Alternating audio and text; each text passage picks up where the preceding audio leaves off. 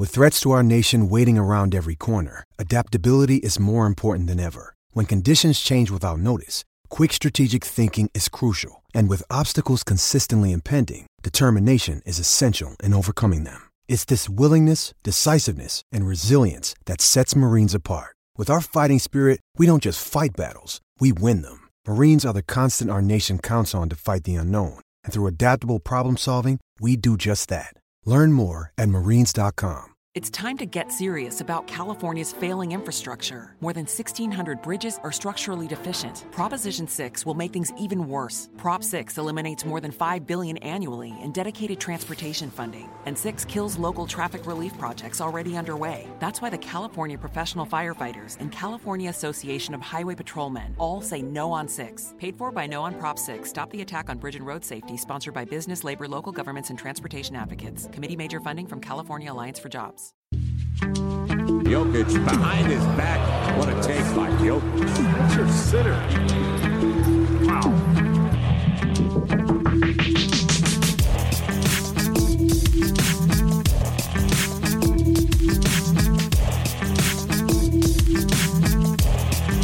Jokic. Harris with the gas. Denver wins.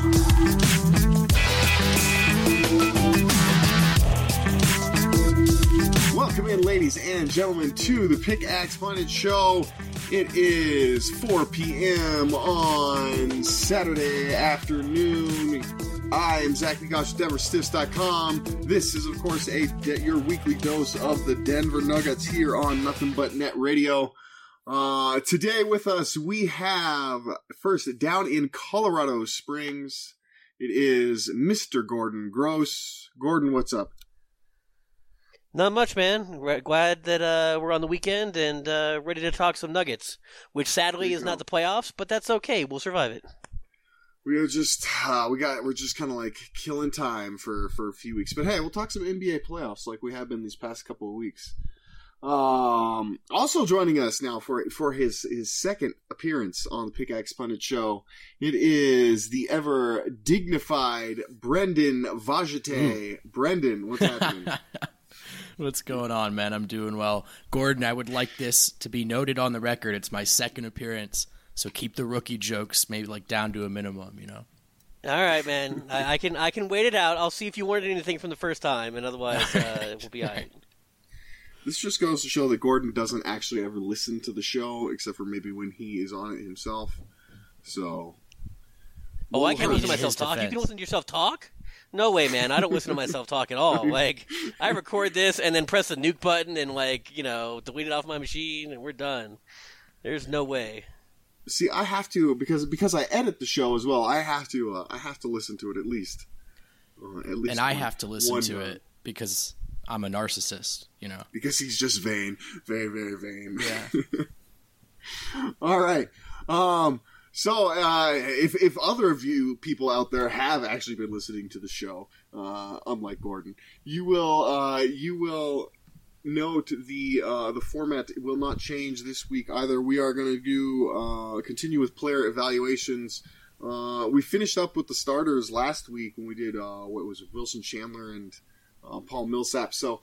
Now we are on to the bench, and first off, I think we're going to get to the two biggest bench players of the season. Certainly, the two that the Nuggets would hope would be the biggest have impact off the bench. And that's going to be Will Barton and Mason Plumlee. We're going to break down both of their seasons, talk about whether or not it was a success or a failure, and then some interesting stuff, especially I think about Will Barton and his upcoming free agency. So that will be the first half of the show, and then in the second, we are going to do what we always have been doing these past few weeks. We'll check in on the NBA playoffs, even if the Denver Nuggets are not there, as Gordon so duly noted. But we will. I want to talk about Dwayne Casey, man. I think that's crazy. But and we also, I think everybody is noticing the parallels, of course, between Dwayne Casey, of course, getting fired by the Toronto Raptors. A lot of people noticing those parallels between his firing and George Karl being fired back in 2013.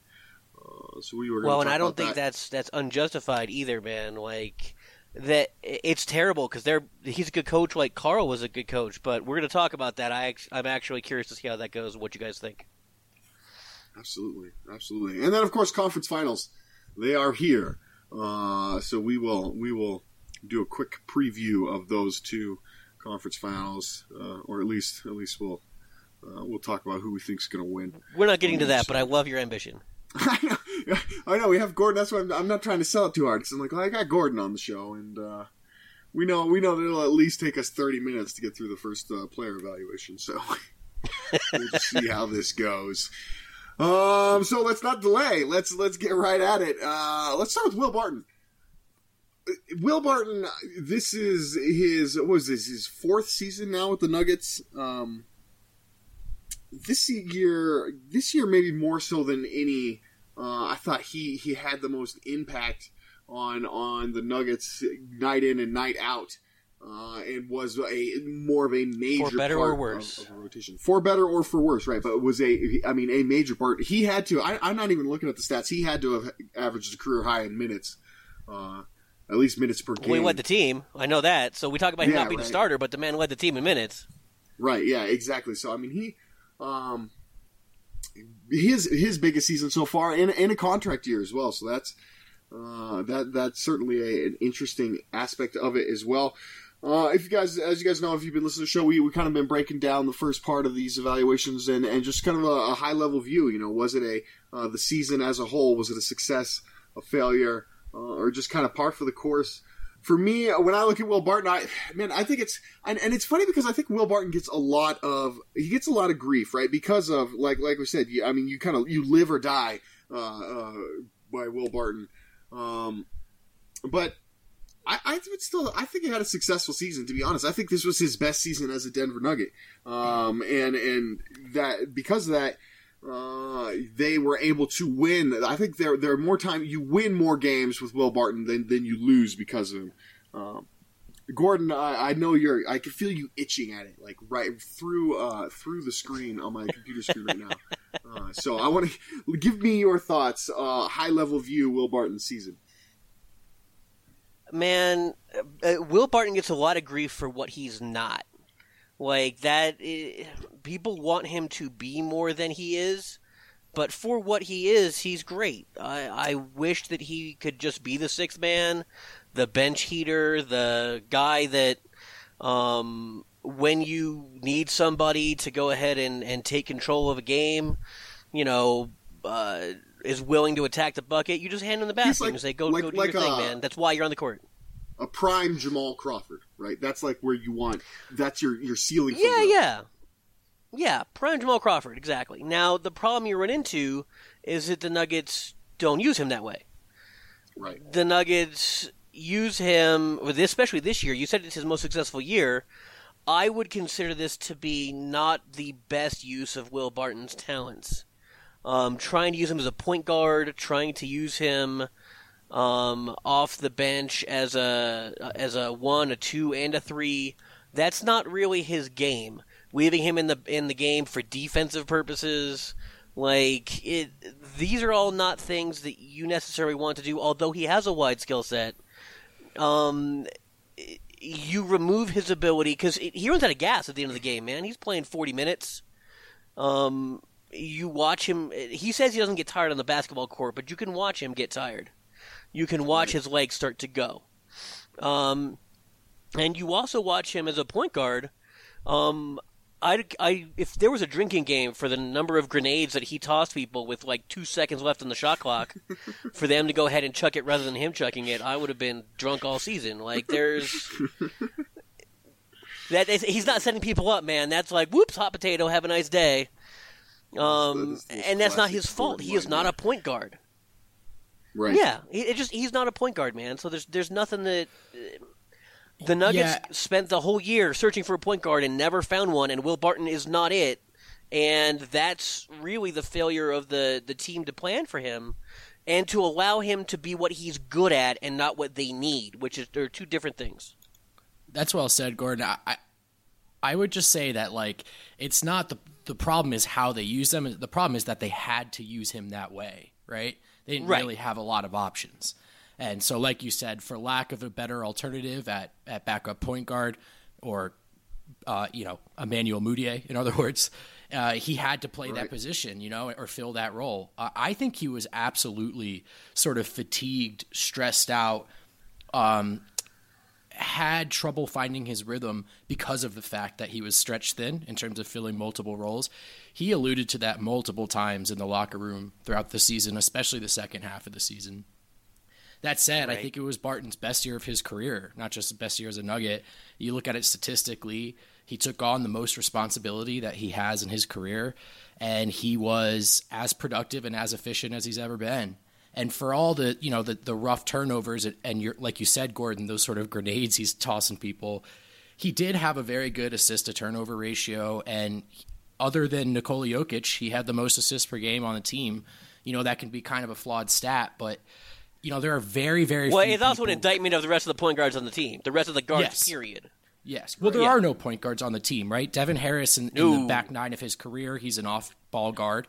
And Jamal Murray's a scoring guard, but he's guard. Yeah, he certainly doesn't have those traditional point guard skill sets. So, I think it was a very successful season for Barton. I think where he fell short was symptomatic of being asked to do so much. So that reflects more poorly on the Nuggets season than it does his. And I think that's why he gets so much crap from fans, because they're looking at all the things that he failed to do, which are not actually in his skill set, and got very angry with him. He's a very much a lightning rod in the Nuggets fandom. He calls himself the fall guy, right? He's very aware of his status. Yeah. Right. But again, a lot of guys don't want to take the last shot. Barton will take the last shot. Like, a lot of guys don't want to drive into the paint when it matters. Barton will drive into the paint when it matters. Right. Well, that fearlessness hurts him sometimes, but also the passivity of the rest of the players forces Will to do that. There's a place for Will Barton, either on this team or on another team, in his correct role, where he will shine. He will be that sixth man and be even more consistent than he was this year. I just don't know if the Nuggets will use him in the fashion that would allow him to do that. I think it's worth noting, though, that none of this withstanding, it was an objectively good year. He averaged 15, 5, and 4 on 45% from the field.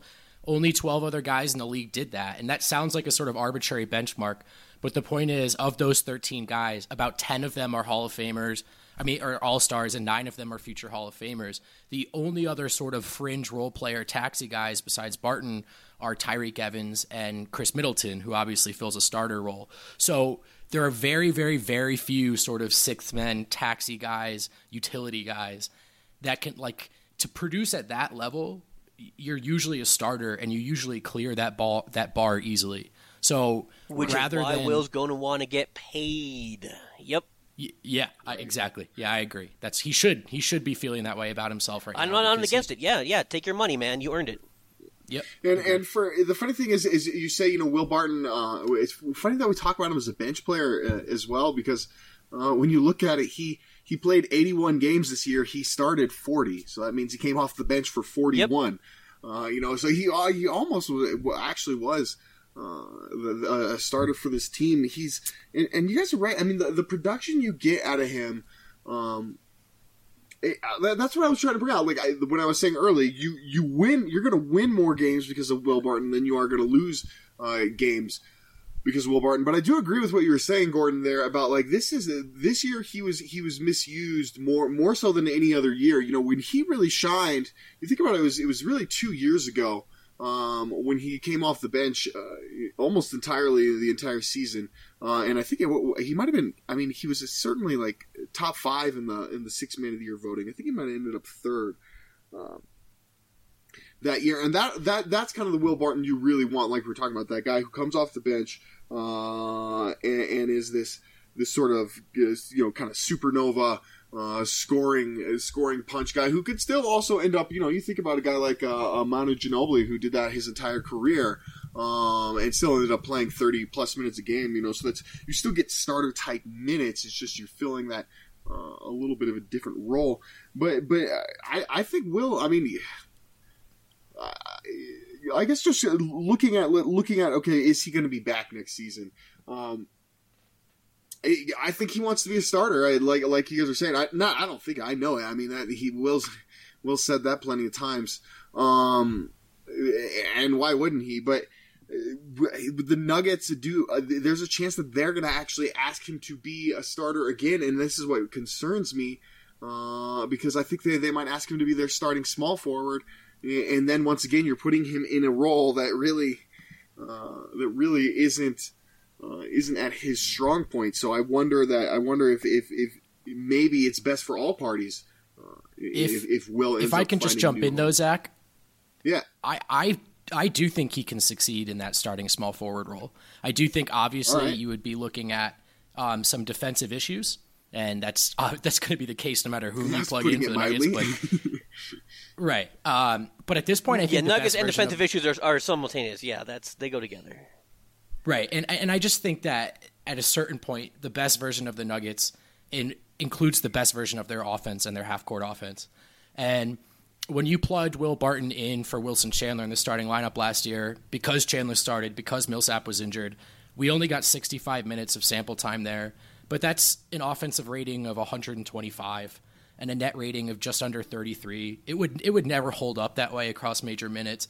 But Barton has improved as an off-ball threat every single year while increasing his attempts per game from deep every single year for the last 3 seasons.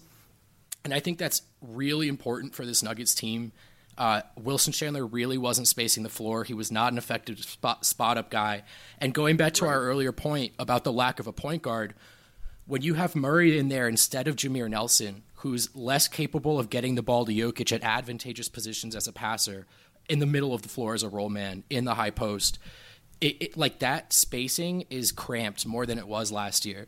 And so I do think, for lack of a better option, because the Nuggets are not going to be able to add talent really besides retaining guys this summer, starting him at the small forward is your best option of like spacing the floor, unlocking that offensive juggernaut that you had a year ago.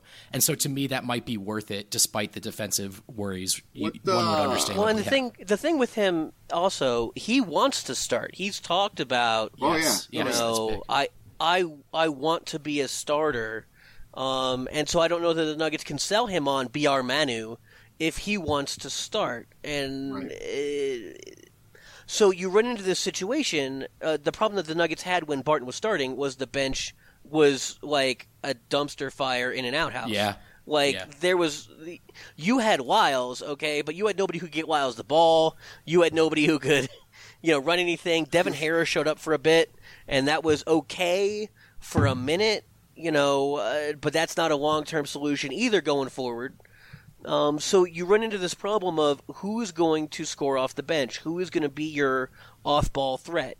You don't necessarily want Will to be your on-ball, handler, but he can do it. He's like the secondary ball handler. That's fine.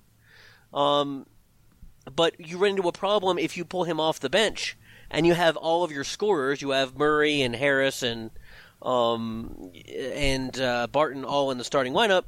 Who's jumping to the bench when the bench needs people who can score? Yeah, that's a real concern. It's not going to be Beasley. It's not going to be whoever your point guard is, because you need somebody. You can't have a scoring point guard. You need a guy who can actually pass the ball. Unless you get a really good bench point guard, in which case that guy's starting.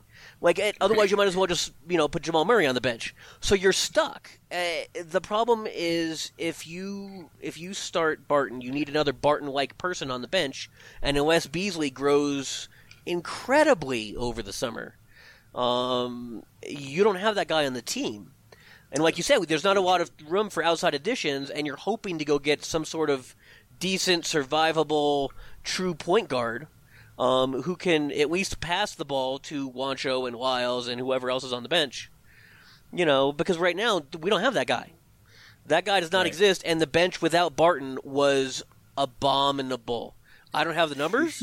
I can pretty safely say abominable. Yeah, right. No doubt. Let me ask you guys. I want to ask you guys this, though. You have this conundrum with him. What's that, Zach? I want to ask you guys this because you kind of almost have both hinted at it. So, what would you be okay with the Nuggets paying to retain Will Barton? Gordon, I'll ask you first. You're asking me? That's not good. Honestly, look, man, the problem is they don't have the money. Like, right. Other dominoes have to fall first. Yeah, you got to move guys. Okay, like so if you can move, let's say Wilson opts out. If Wilson opts out, what do you pay? What do you pay for Will Barton? Wilson's contract. You're looking at like he got. Yeah. I think it's like you're 4 looking for years, 3 or 4 years, and like $14 million. Yeah, I agree, something like that. I would be fine with 11, but I don't think he'll take it. Like that's the problem. Like we offered him, or at least the only thing that they could have offered him as an extension was about $12 million a year, 4 years.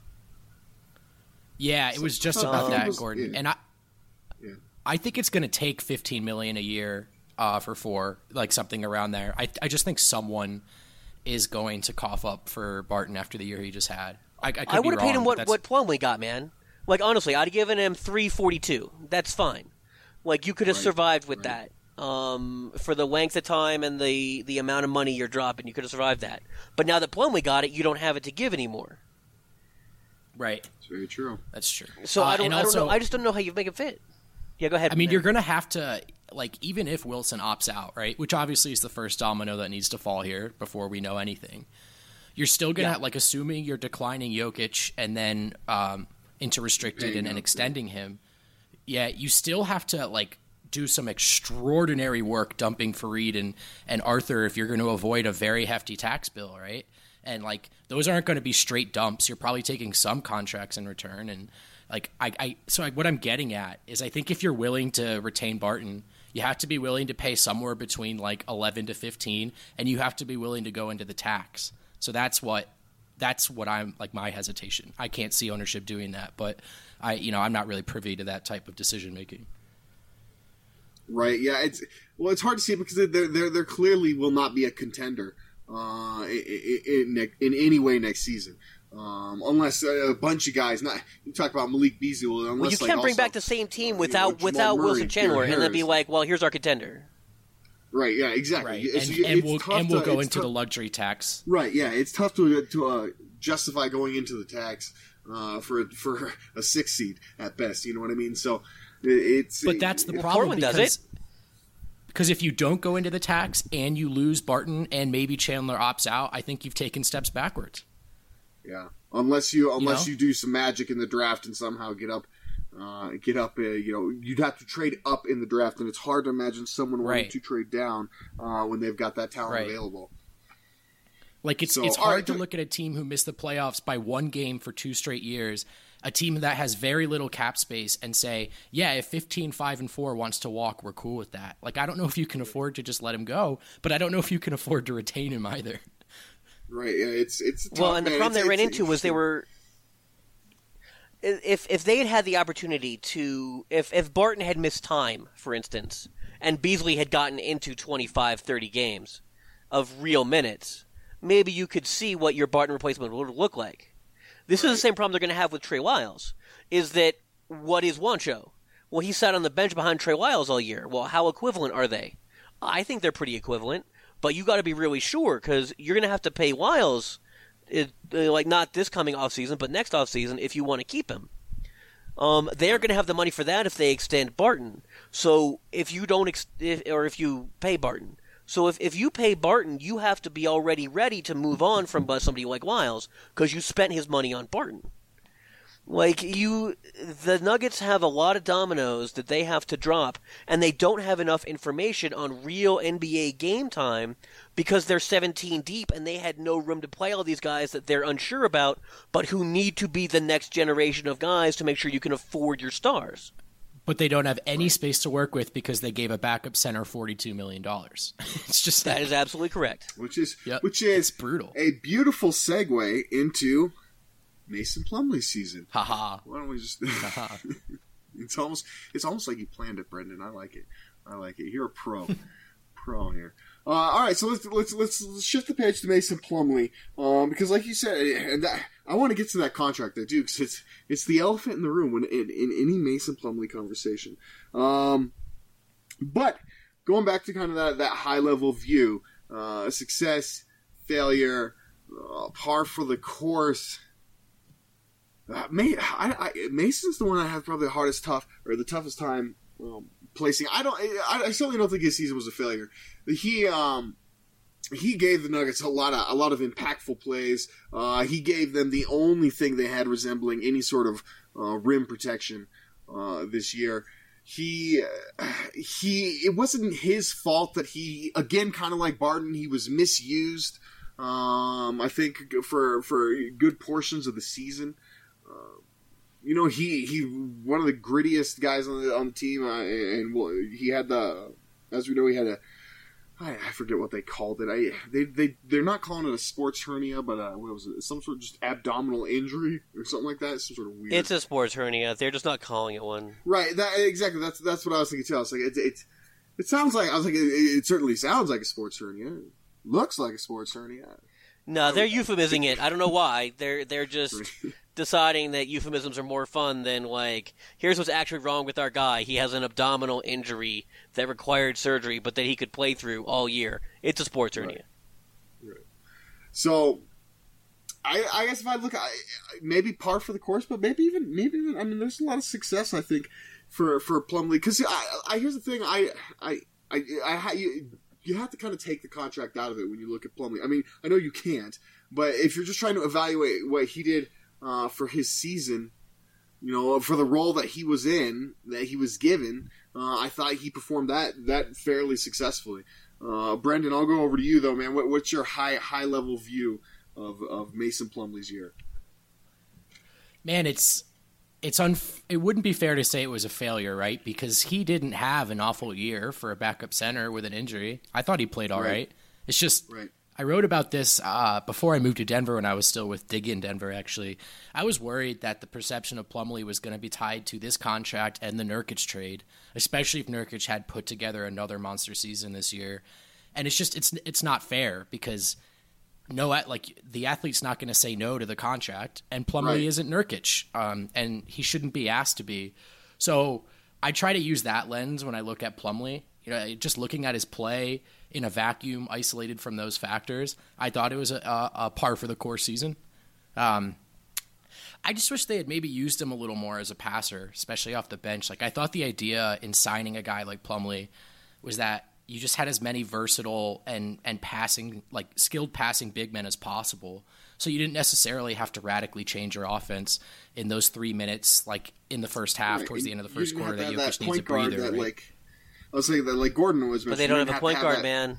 Right, because but the idea is like you could have used Plumlee, but keep going, Brandon. Right. Yeah, right. but that's where they went wrong. Like that was their issue, was that Plumlee ran a ton of pick and roll with a really good point guard in Portland.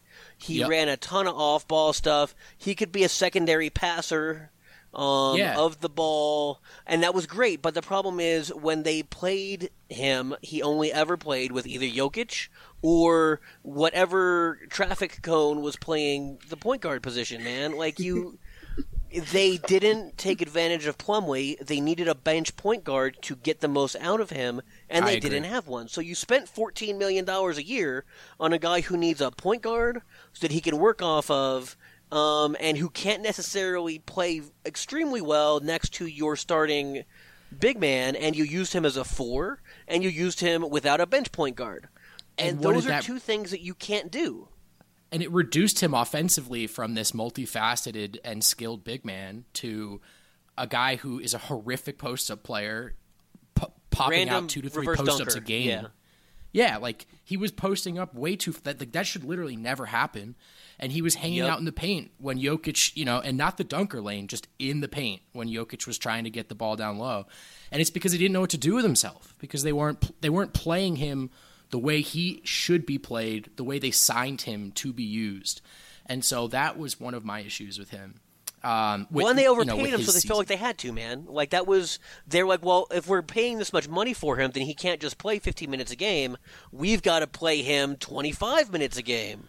And that's where you run into trouble, because now all of a sudden he doesn't fit the role that you have because he can't work with the other guys on the floor.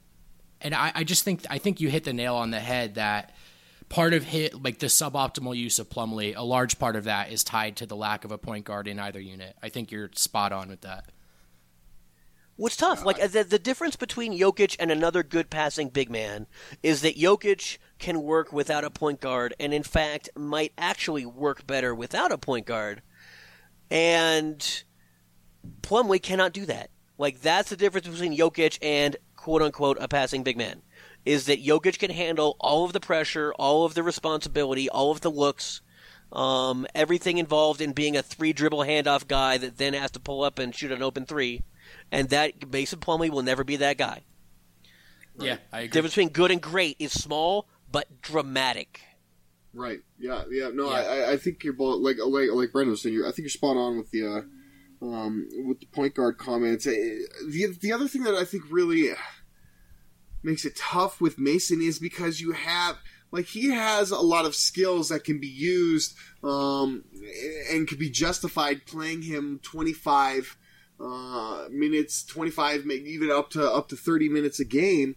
But when you have Nikola Jokic, you are going to, and you, as we saw time and time again in the season, if you put him next to Mason Plumlee, you certainly take away a bit from Jokic's skill set, because that's when we see him kind of end up being that Jokic who just kind of stands into the corner. And just kind of waits there for and watches what happens while Plumlee runs a pick and roll or struggles at the elbow. So it's tough to justify that contract, right? Because you're paying this guy $14 million a season, and you can't really play him more than, at 20 minutes max, even. Probably going to be somewhere around 15, 16 minutes a game. And so then I wonder about $1 million a minute. Yeah. Yeah. So is there? It seems to me like it's almost impossible for him to live up to that contract. He can't. He cannot live up to that contract, and that's not his fault. That's not his agent's fault. But it's going to make it very tough because. Oh, no, great job. In fact, I believe Connolly afterwards said, well, his agent knew his value on the open market, so we eventually just had to pay it, was the paraphrase of what he said. And that's a lie, and it just frustrates me that the Nuggets refused to use leverage to pay a guy for the role that they needed him for, and instead paid him like he was on some team without Nikola Jokic. Right. It's one of those very frustrating factors, also compounded by the fact that he plays the game exactly the way that Michael Malone wants it played. Right. Which means that you have a coach who's like, well, my backup center does what I want, so I'm going to play him more minutes because he does what I want. Even though the numbers bear out that what he wants is not as effective as what else is happening when Mason Plumlee's not on the court. Right. So you run into a problem of efficiency versus, eye test or, practice effort or, veteran grit. Mason has everything that a coach would love and yet not the same impact on the floor for his contract.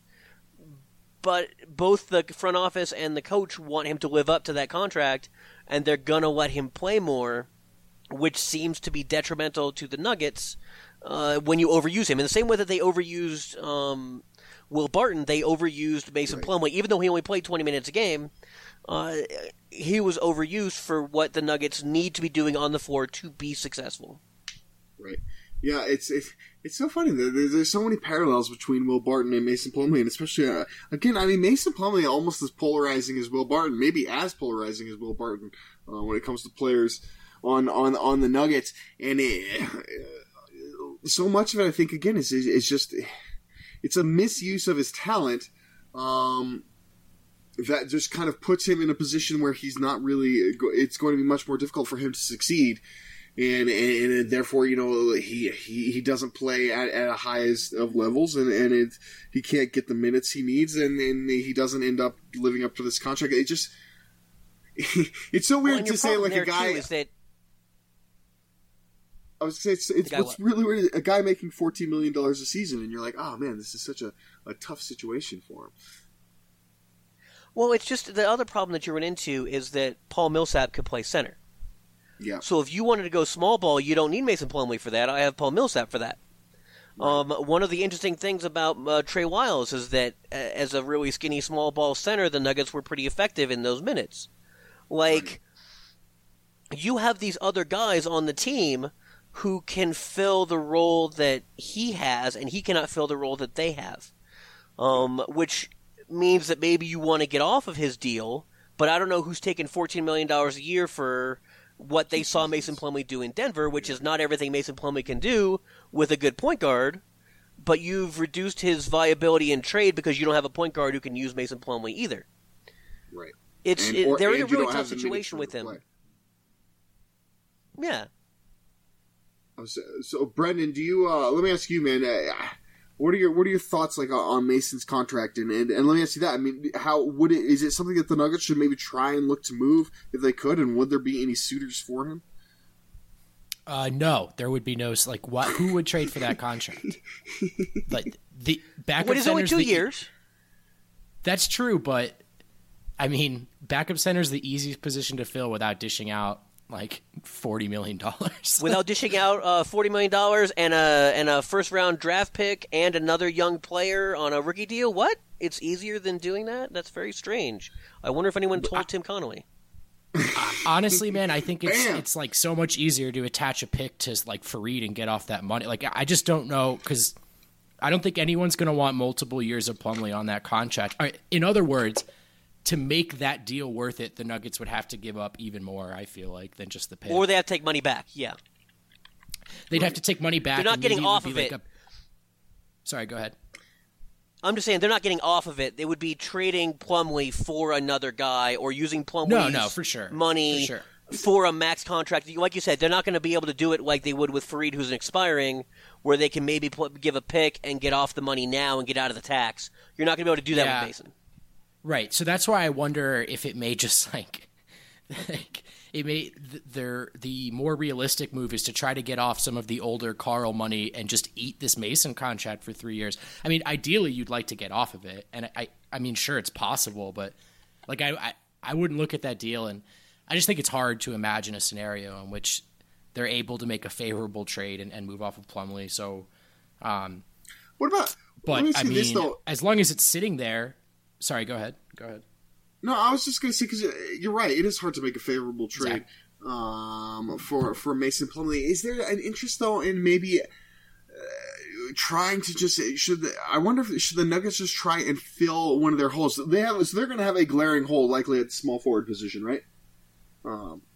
Yeah. Why not try? Could you maybe trade Mason Plumlee to one of his former teams, either the Brooklyn Nets or the Portland Trailblazers, and either take a guy like Alan Crabb or Mo Harkless back, right? Like, that's almost like what I think they would have to do if they want to trade him. Is like, yeah, you're going to have to take back a similar poor contract, but maybe it's worth it if you get like a wing, an actual wing player, which is something you need. Like, if you're going to have to pay the price, right? Like, at least pay it for a position that you're actually short on, because like you guys pointed out, I mean, you have Paul Millsap and Trey Lyles who could play small ball. You could also, if you couldn't get off Kenneth Fareed, there you go. There's your small ball backup center as well. So it's, I don't know.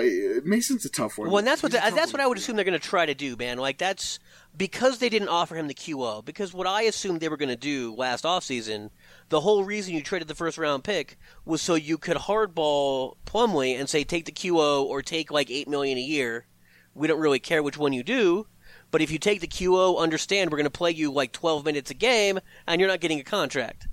You know, but the Nuggets weren't willing to do that. And I mean, those are assholery things to do, but that was the point of sending the first round pick to Portland, was so you could be a jerk to Mason Plumlee and get him to play for less money so you could fit everything in. Right.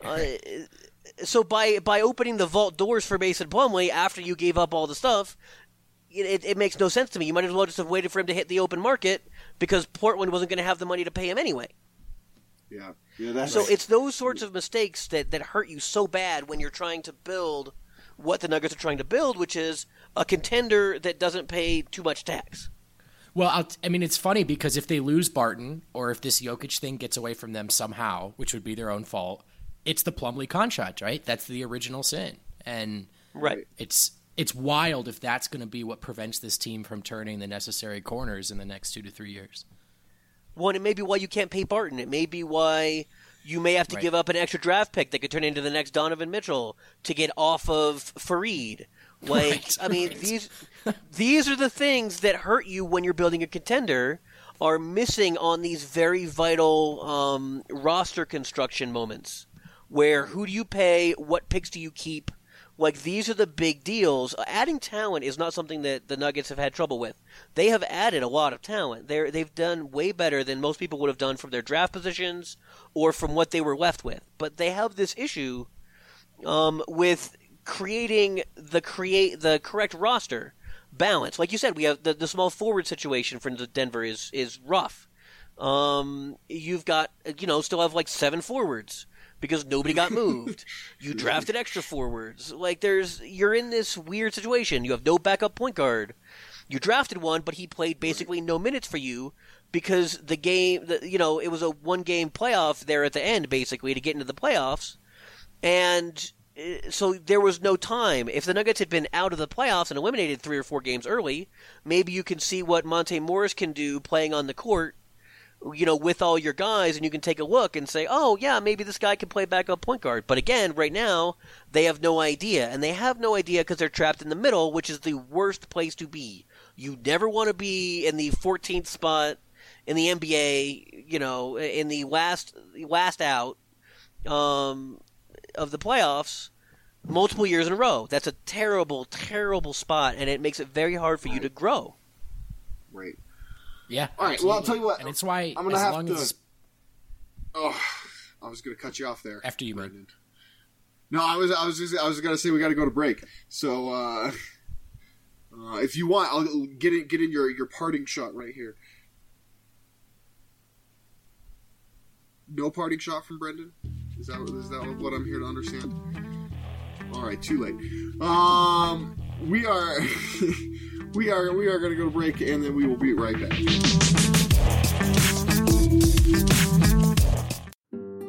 We've all been there. When the budget's the tightest or a time is the shortest, that's when disaster strikes.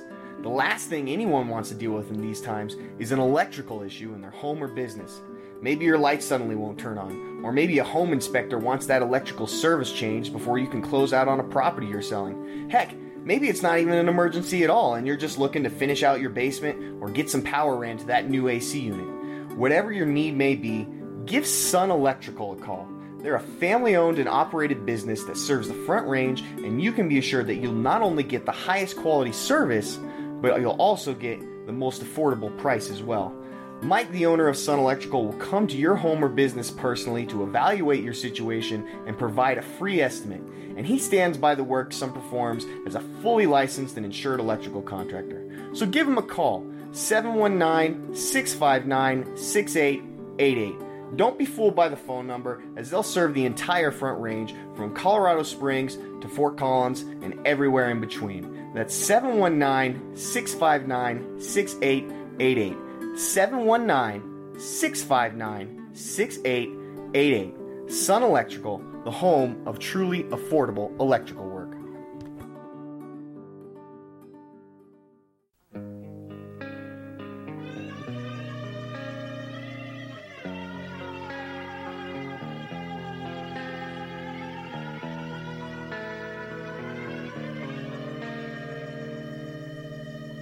All right, everybody, welcome back in to the Pickaxe Pundit Show. My name is Zach Bikosh. We are here with Gordon Gross, Brendan Vogt, not Vajite. That's only when he's in the clubs trying to impress the ladies in downtown. Yeah, that's what it is. It's Los Angeles, Brendan, is what that is. Out here in Colorado, we just call him Vogt. We spent the first half of our show talking about the bench duo of Will Barton and Mason Plumlee and what they did over the season. Now we are going to shift gears, head into a little bit of a regular general NBA talk, and we are going to start with just yesterday. The news comes down: Dwayne Casey is fired from the Toronto Raptors. He, after getting swept by LeBron James and the Cleveland Cavaliers in the very first round. Gordon, what are your thoughts on the firing of Dwayne Casey?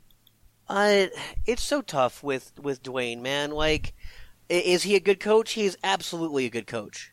Did he get the most out of the roster? He absolutely got the most out of the roster. Is that a firing offense? It might be.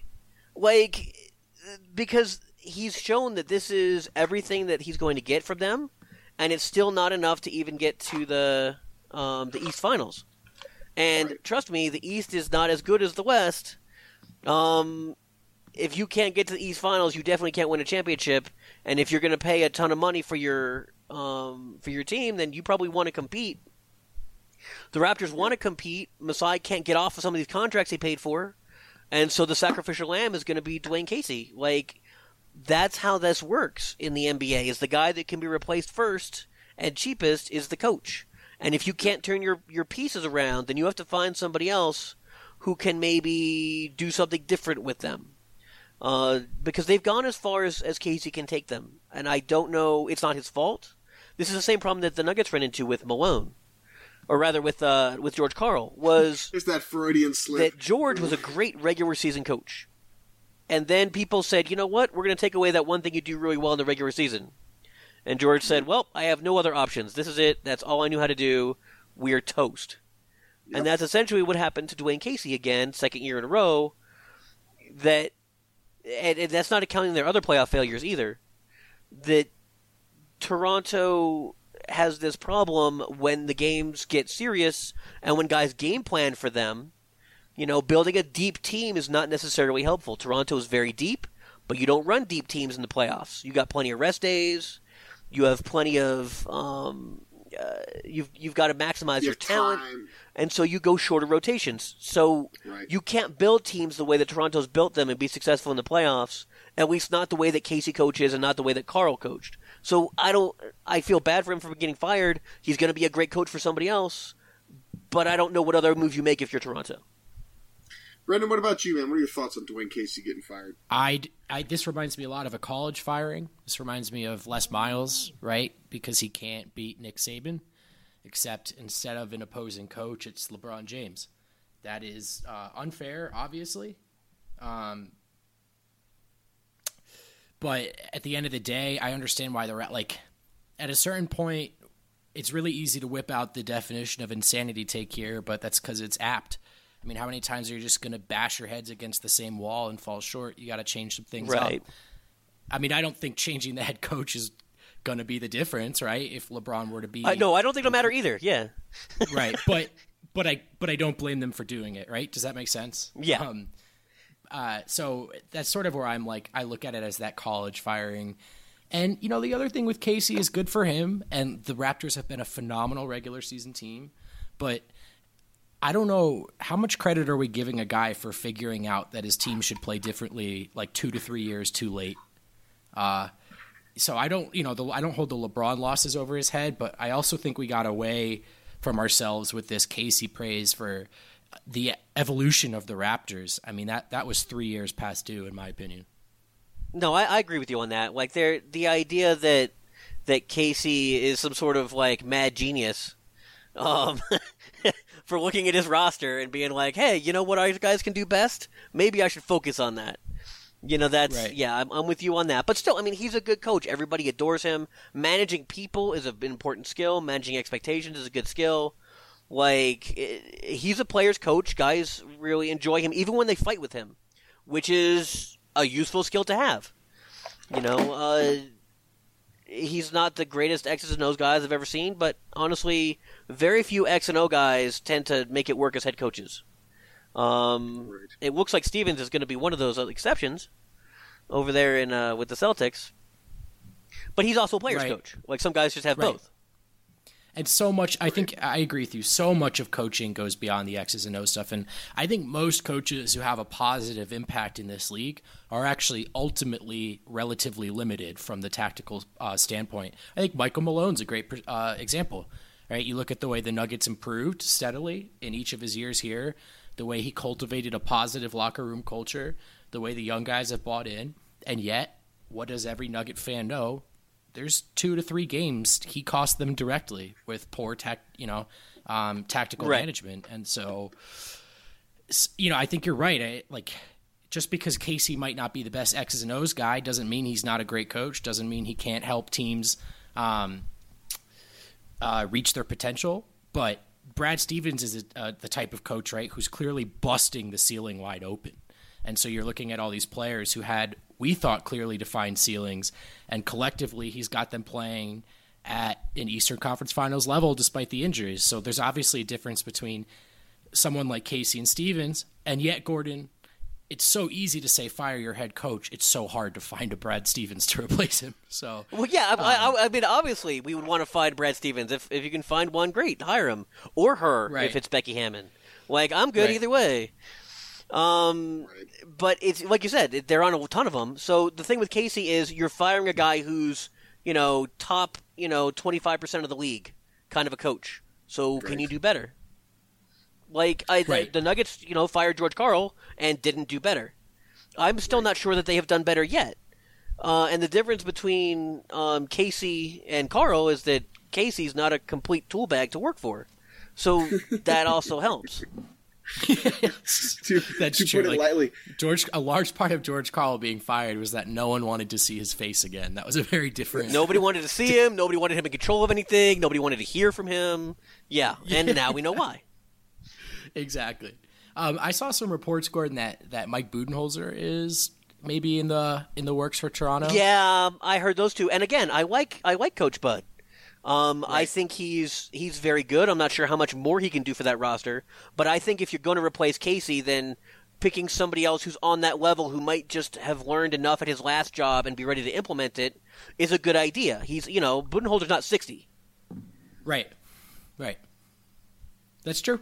But at the same time, I do get how you could look at that and go, the problem was we can't get past LeBron, so let's bring in Mike Budenholzer. You're like, well, wait a second. Right. Yeah. Well, again, you're hoping that more swings at that piñata is going to help him out. Right. I mean, honestly, that's your hope with somebody like him is that you're looking for somebody who learned what they needed to by getting waxed by LeBron the first time. This is the third time that Casey's been waxed by LeBron. That's not the same thing. Right. Yeah, that's true. I expected it, to be honest, man. I was not surprised at all that Casey was let go.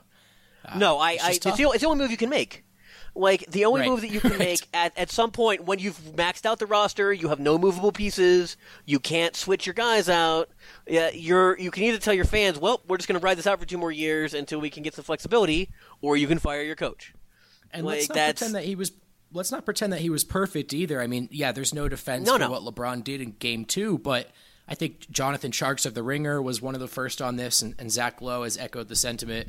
They never once tried OG, Siakam, and Ibaka together. Right? There were things they could have tried that they never even got to.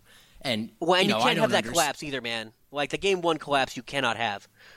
You are an experienced coach. There's just no universe in which that guy is allowed to have your team collapse. Just utterly and abominably collapse. The way that the Nuggets did every 3 weeks. You can't you can't as a veteran playoff coach do that. That's one of the reasons I wanted to make the playoffs for the Nuggets was for them to get the experience of being out-coached over the course and outmanned really over the course of a few games and figure out what you need to know. But Dwayne Casey, he should already know what he doesn't know. He's got to have it by now. He's been in the playoffs and with a decent seed for a while, and that's one thing that Karl didn't have was he didn't tend to blow a lot of 1-8, 2-7 kind of matchups, Seattle aside. With the Nuggets, he didn't have the opportunity to blow those. And Casey just he ran out of chances. This was it. He had to get past Cleveland. Everything was set up. And it's not just that it was you lost in a brutal 7-game contest for the ages. You got waxed. It wasn't even a gentleman's sweep. They just picked it up and just brushed you off. And that's really all you can do. it was like they got swept off the face of the earth, man.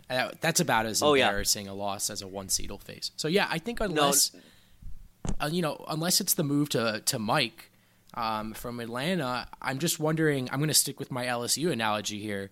Like, I hear you, Les Miles couldn't beat Saban, but like, what happened when they brought Ed Orgeron in? Like, they weren't much better. So right. I feel like that's probably going to happen to Toronto. I agree. Your hope is that you can get the right next guy and for the next iteration of the Raptors. The problem is I think they've taken this iteration as far as they can take it. And so right now you're going to let him get his feet under him with a real roster. You can get a feel of what he needs for his players. You can start turning the roster over as contracts run out. And so Coach Bud is a pick for 3 years from now, really. And you just hope he can keep up and keep you in the playoffs for the next couple years. So it looks and like I hate to say that you're folding up shop, but yeah, that seems like it. Yeah, no, I agree with you.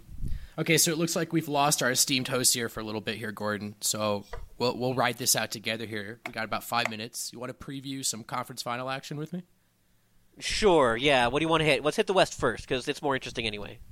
Yes, agreed. Okay, I'll just ask you flat out, man. Does Houston have a chance in your mind? I'm going 30%. Ooh, that's pretty high.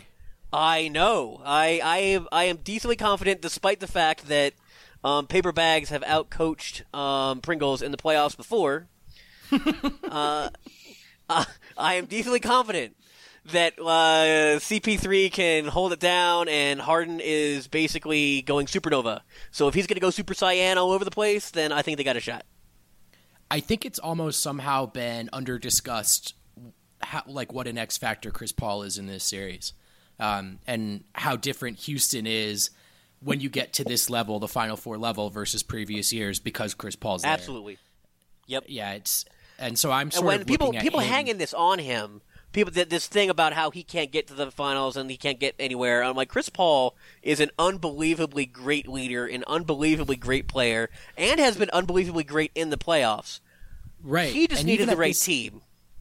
Exactly. And even at this age, man, I mean, this is like a very, very strong 1B to an MVP caliber 1A, right? I mean, it's not like Chris Paul is.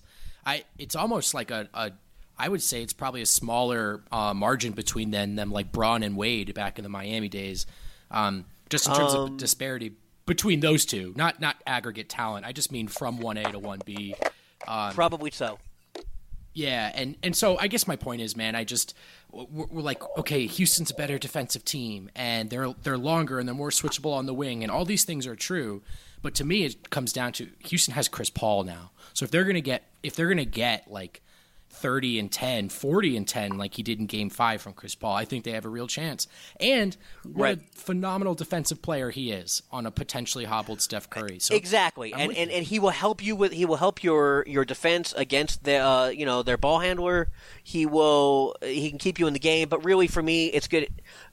The game is going to come down to who can execute their shots more.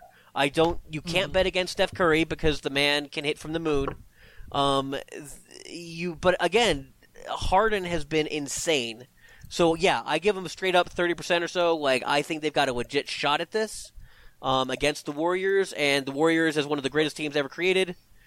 That's going to be amazing. Yeah, I agree with you. My one thing, my final note, the reason I think the Warriors are going to win is Draymond Green has been spectacular. And when he's hitting those open threes and when he's performing like this, like if Curry was hobbled and Green was struggling, I thought maybe Houston had a chance, but I'm a little worried given how well Draymond's played. All right, man. Good stuff, brother. I guess Zach's going to do a little outro for us, but as far as the body of the pod, Gordon, good stuff, man. Well, and we didn't make it to everything because it's me, and that never happens. That's good, man. Too much content is a good problem to have. Exactly. Well, all right, man. We'll do it again soon. And thanks for hanging. Talk to you next time, bro. All right, everybody, not sure what happened there, but Brendan Vogt, Gordon Gross, those guys are pros. They wrapped it up. They're also phenomenal writers. I can't say that enough about those two guys. So make sure you're checking them out on DenverStiffs.com. They write there regularly. Make sure you're following them on Twitter. Gordon's at GMoneyNugs. Brendan is at BVOGT422. If you want, you can follow me. I'm not nearly as talented of a writer as those two, but I am at Zach Mikosh. Of course, follow at Denver Stiffs for all things Denver Stiffs related, and at NBN-Radio for all things Nothing But Net Radio. related. We're also on Instagram at the Denver Stiffs and on Facebook. Give us a follow, give us a like. If you guys are listening to the podcast version of this show, we would appreciate if you subscribed and left a rating. All right, everybody, we will talk to you next week.